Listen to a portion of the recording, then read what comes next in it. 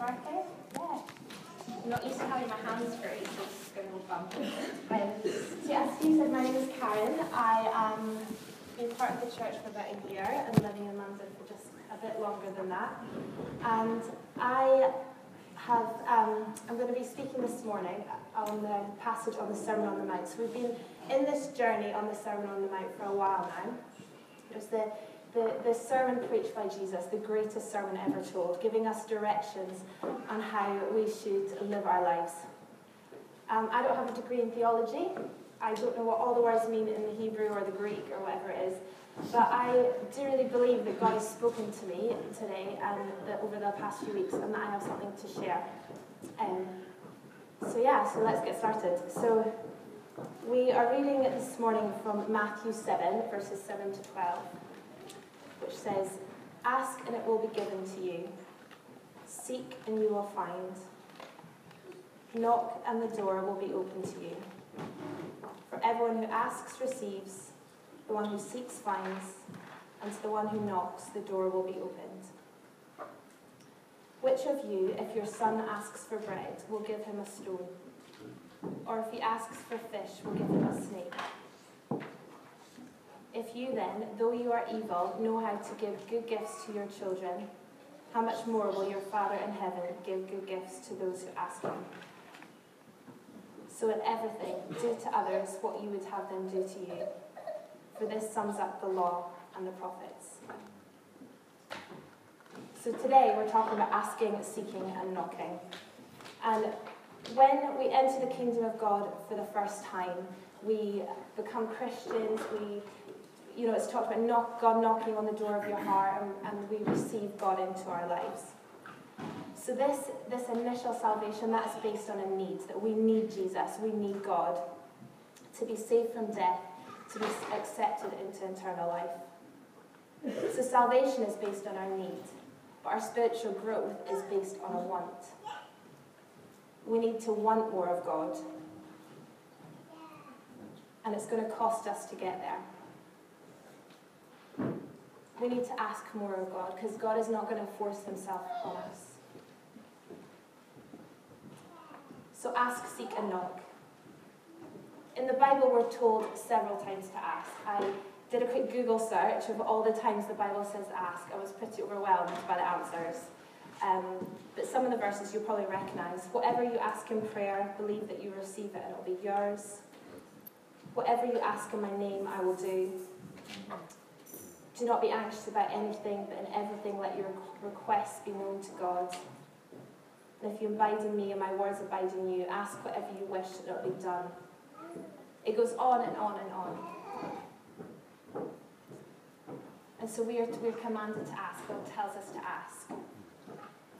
And, you could say, if God's sovereign, if God knows everything we need before we ask, what is the point in asking? Yet he's telling us to ask all these times. And when we were speaking about prayer a few months ago, we talked about how actually in our asking, we're building this relationship with God and building this connection with God. We're stepping into our dependence on him and speaking to him. Because God doesn't want to just speak to us that one time when we become Christians. He wants to speak to us continually. And God cares about all the things that we might ask him for. He cares about the big things. He cares about the small things.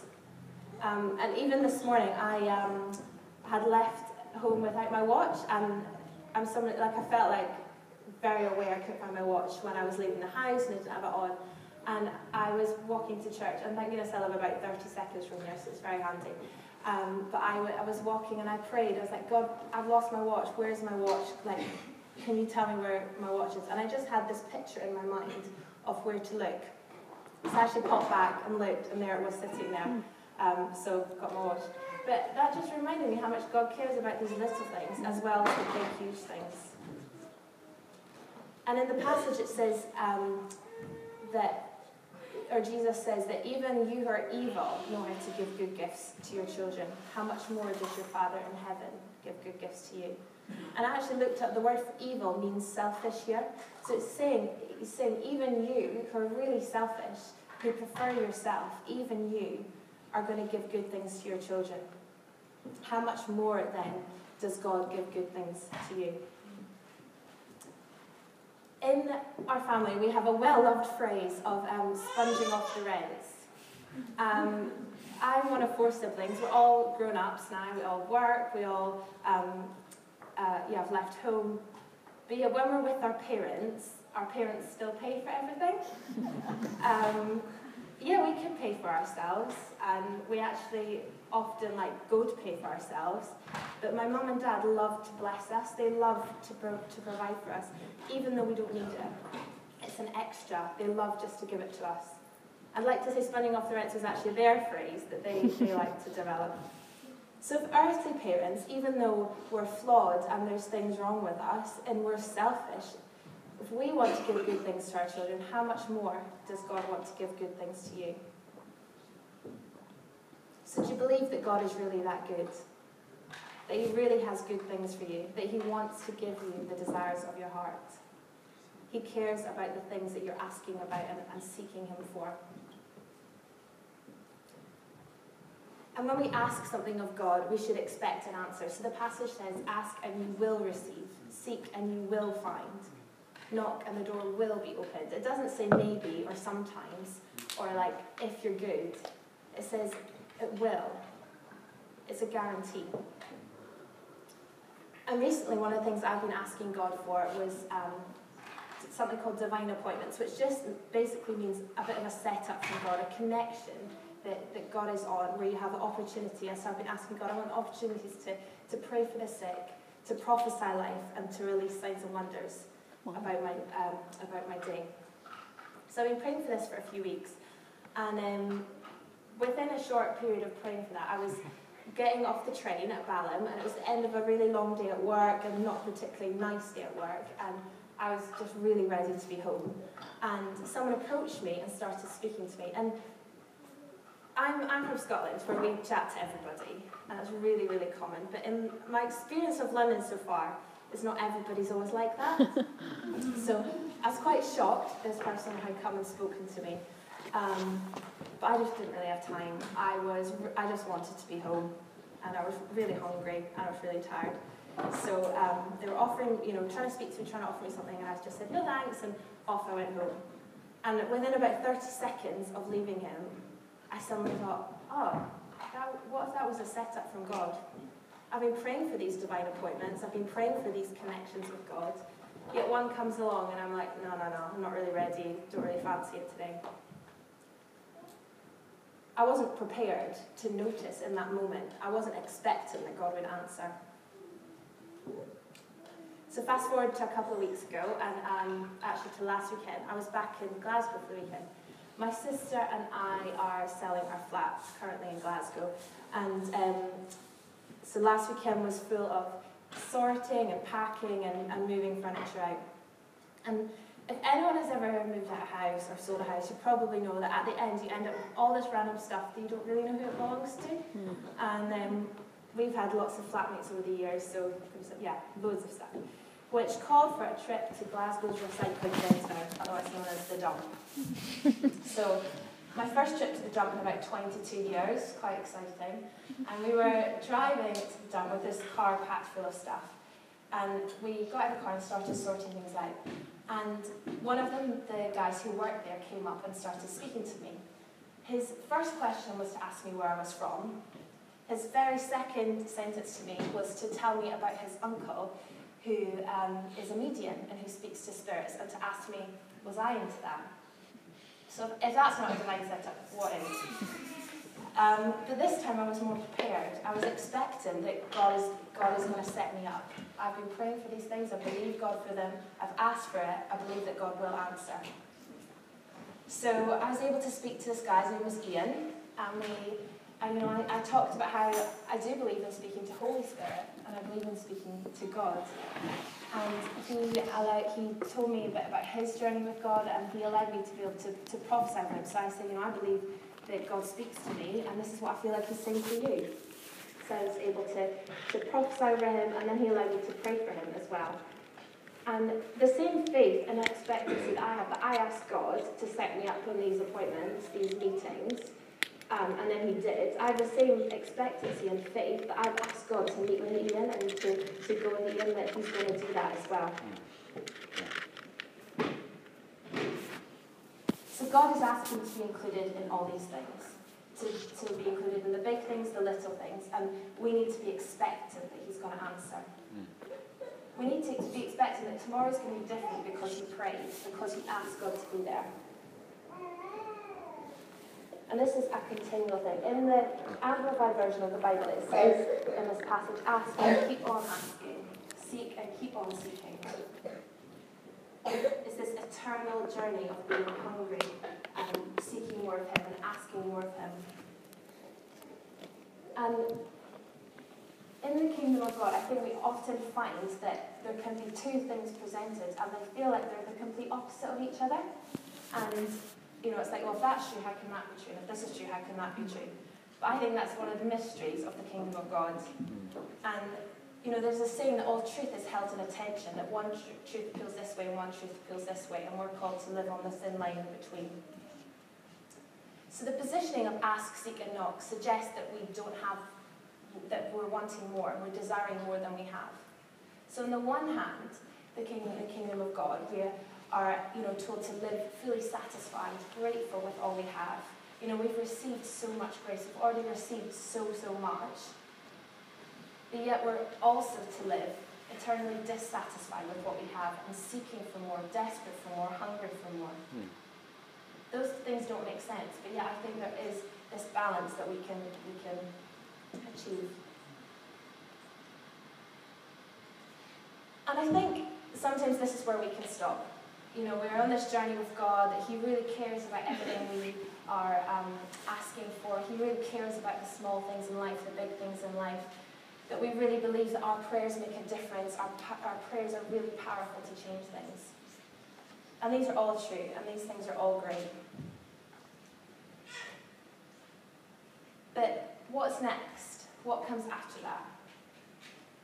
And this, for me, is the journey I'm on right now. It's not something I'm like, yep, dealt with that, I feel like I've got all my breakthrough, and here's like what I think in a nice little package.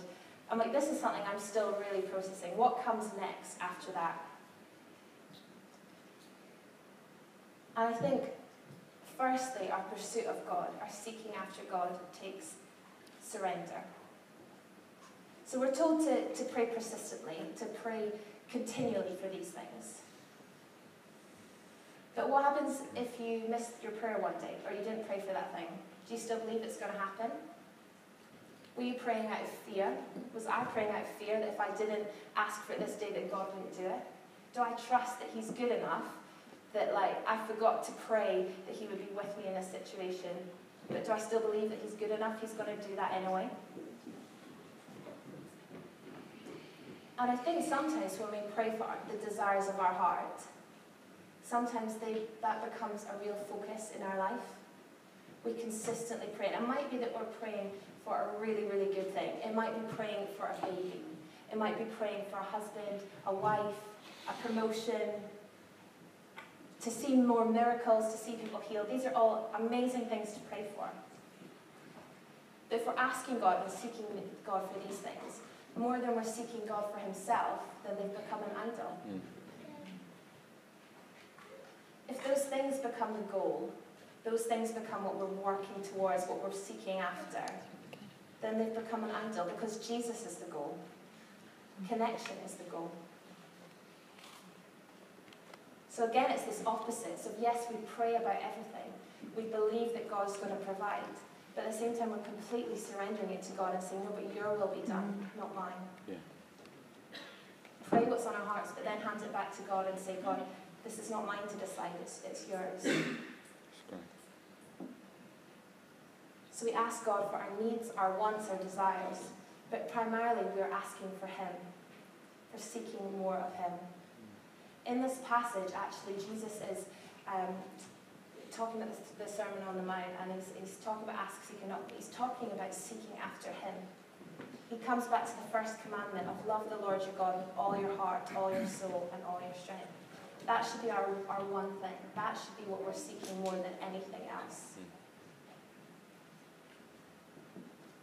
in the Psalm 27, it's one of my favourite Psalms, and there's a verse 4 that says, in the Passion Translation, I love this translation of the Bible, it puts the Bible into very easy to understand language, but it's really emotive, I think, as well.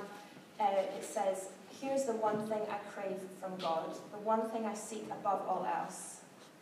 I want the privilege of living with him every moment in his house, finding the sweet loveliness of his face, filled with awe, delighting in his glory and grace. I want to live my life so close to him that he takes pleasure in my every prayer. Are we living our life so close to him that he's closer than the air we breathe, he's closer than the ground we're walking on, he's more real than any of that? Are we pursuing him more than we're pursuing the things, the desires of our heart? And this is not a comfortable journey, and it takes effort, but this is where we have a choice. Yes, salvation is based on a need, but our spiritual growth is based on a want. We determine how much of God we get.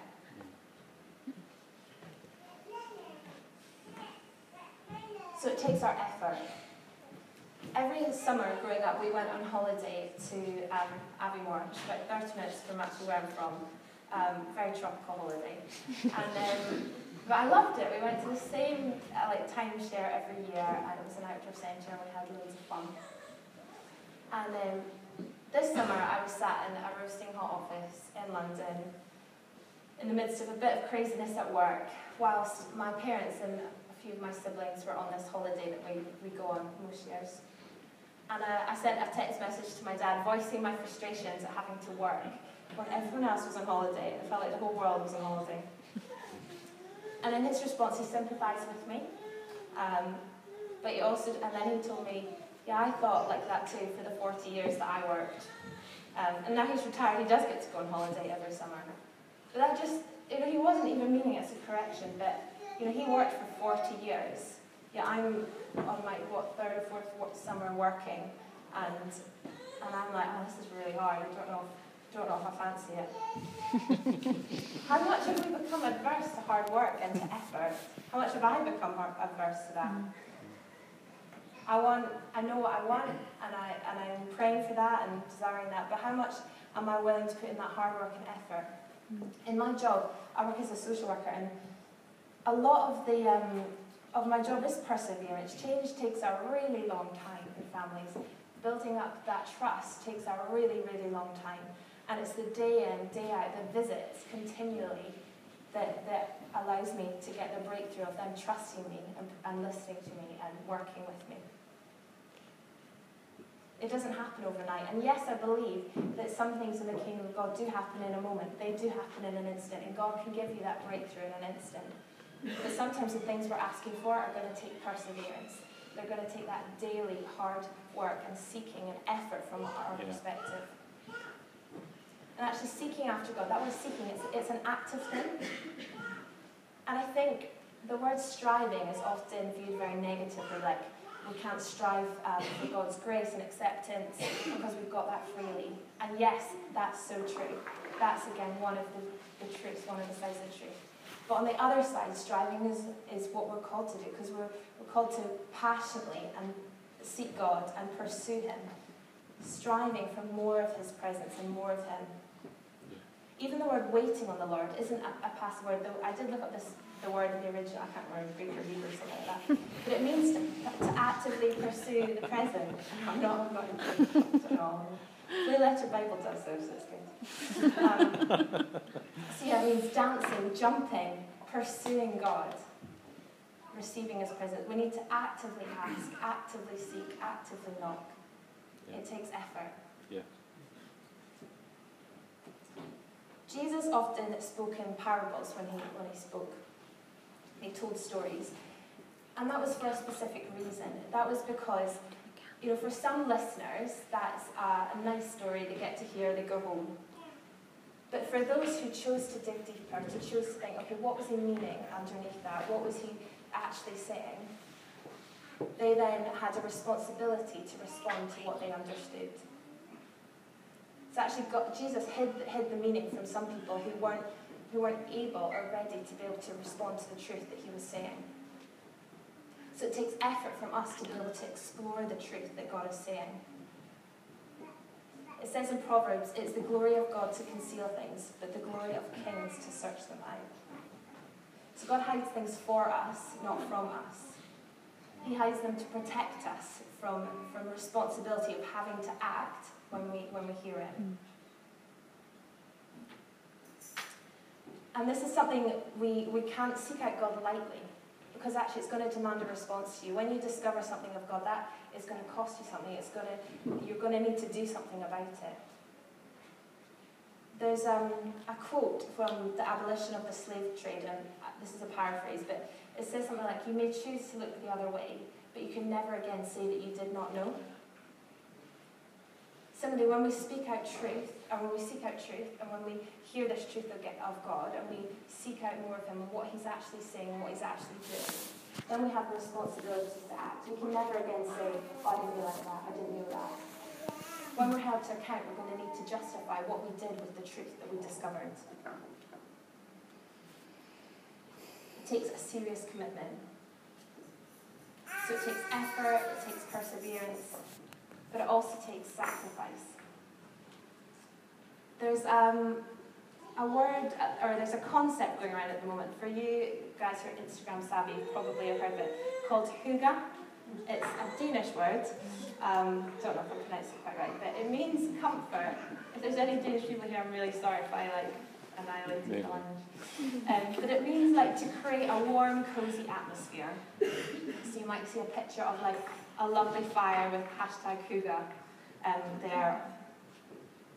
And I think this, thinking about this, I realise in our world we're in this constant pursuit of what is comfortable, what is safe, what is easy.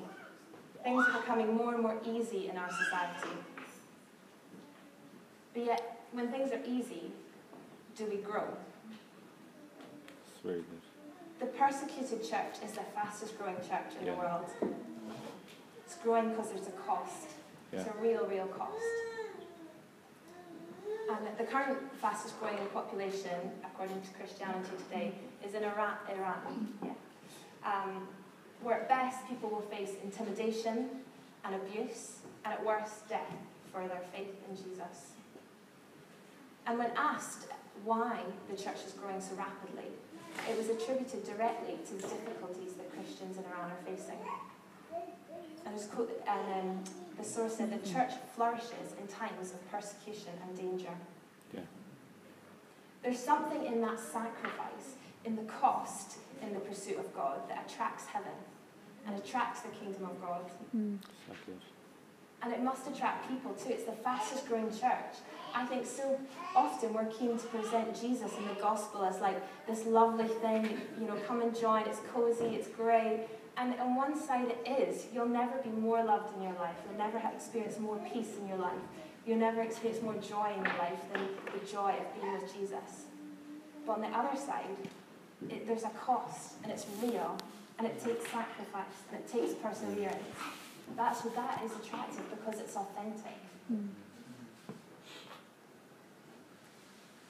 I've grown up a Christian, and I've known Jesus all my life, and I've been so challenged recently. What has being a Christian cost me in my life? I've got friends who became Christians at university or afterwards or at school.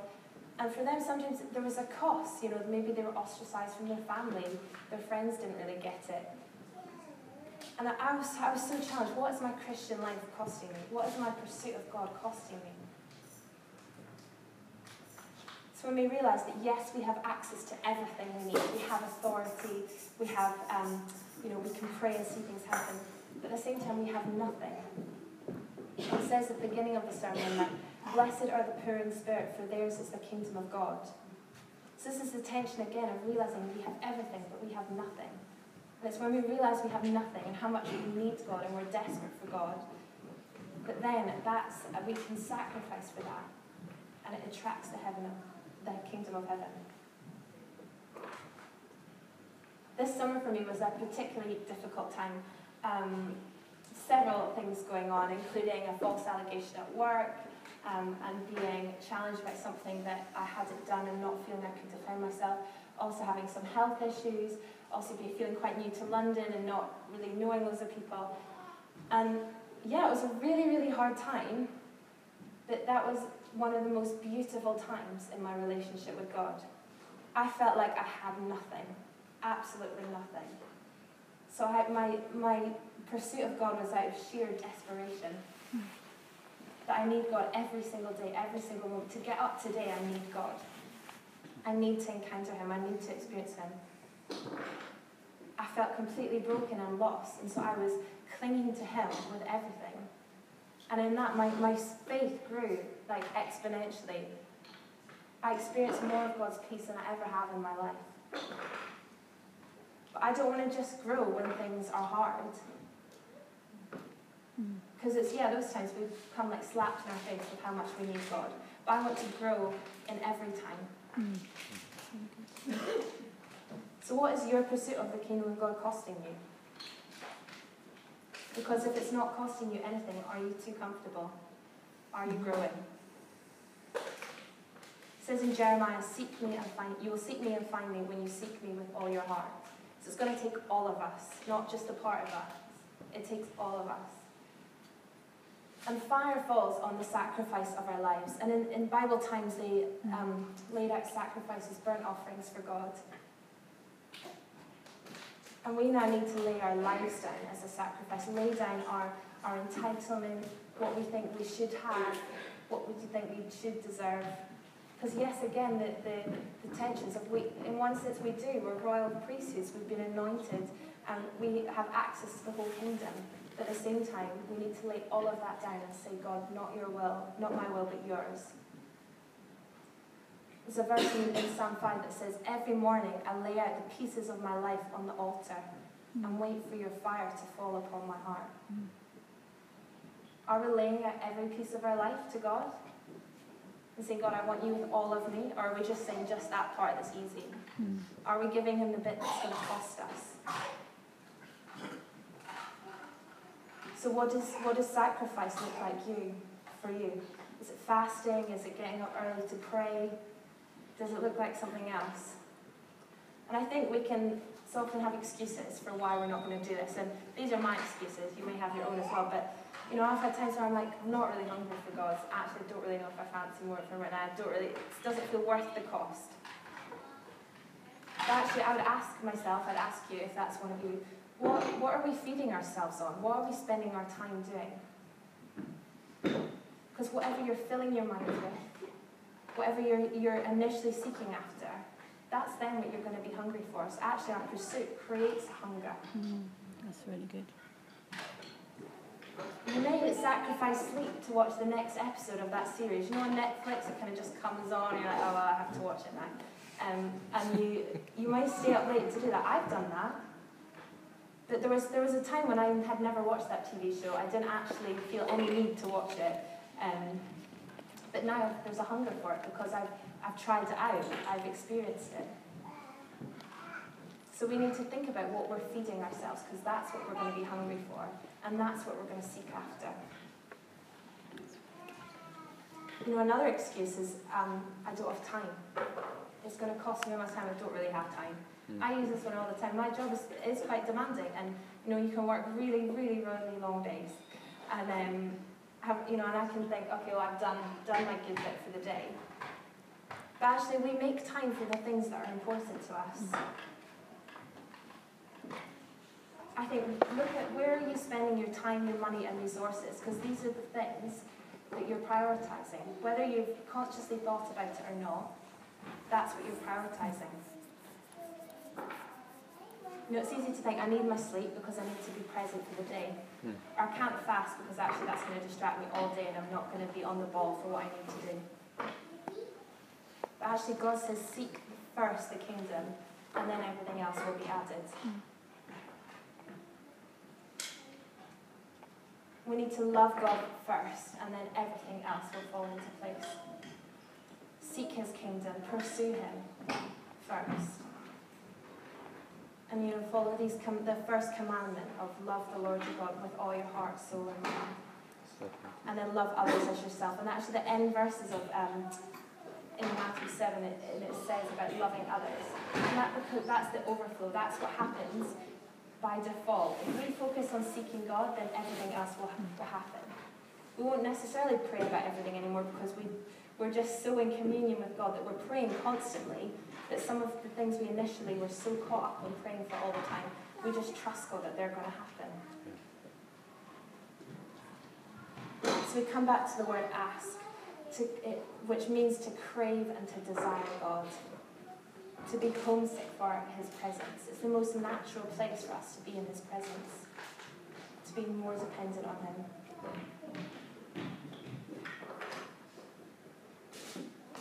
So it's going to take effort. And Jesus goes on in the Sermon on the Mount to talk about the narrow gate. There's the narrow gate and there's the wide gate. It's the hard way. It's a challenge. This isn't an attractive thing I'm proposing always, but it is the greatest reward. But it's going to take sacrifice, it's going to take cost, and it's going to take effort to seek after him.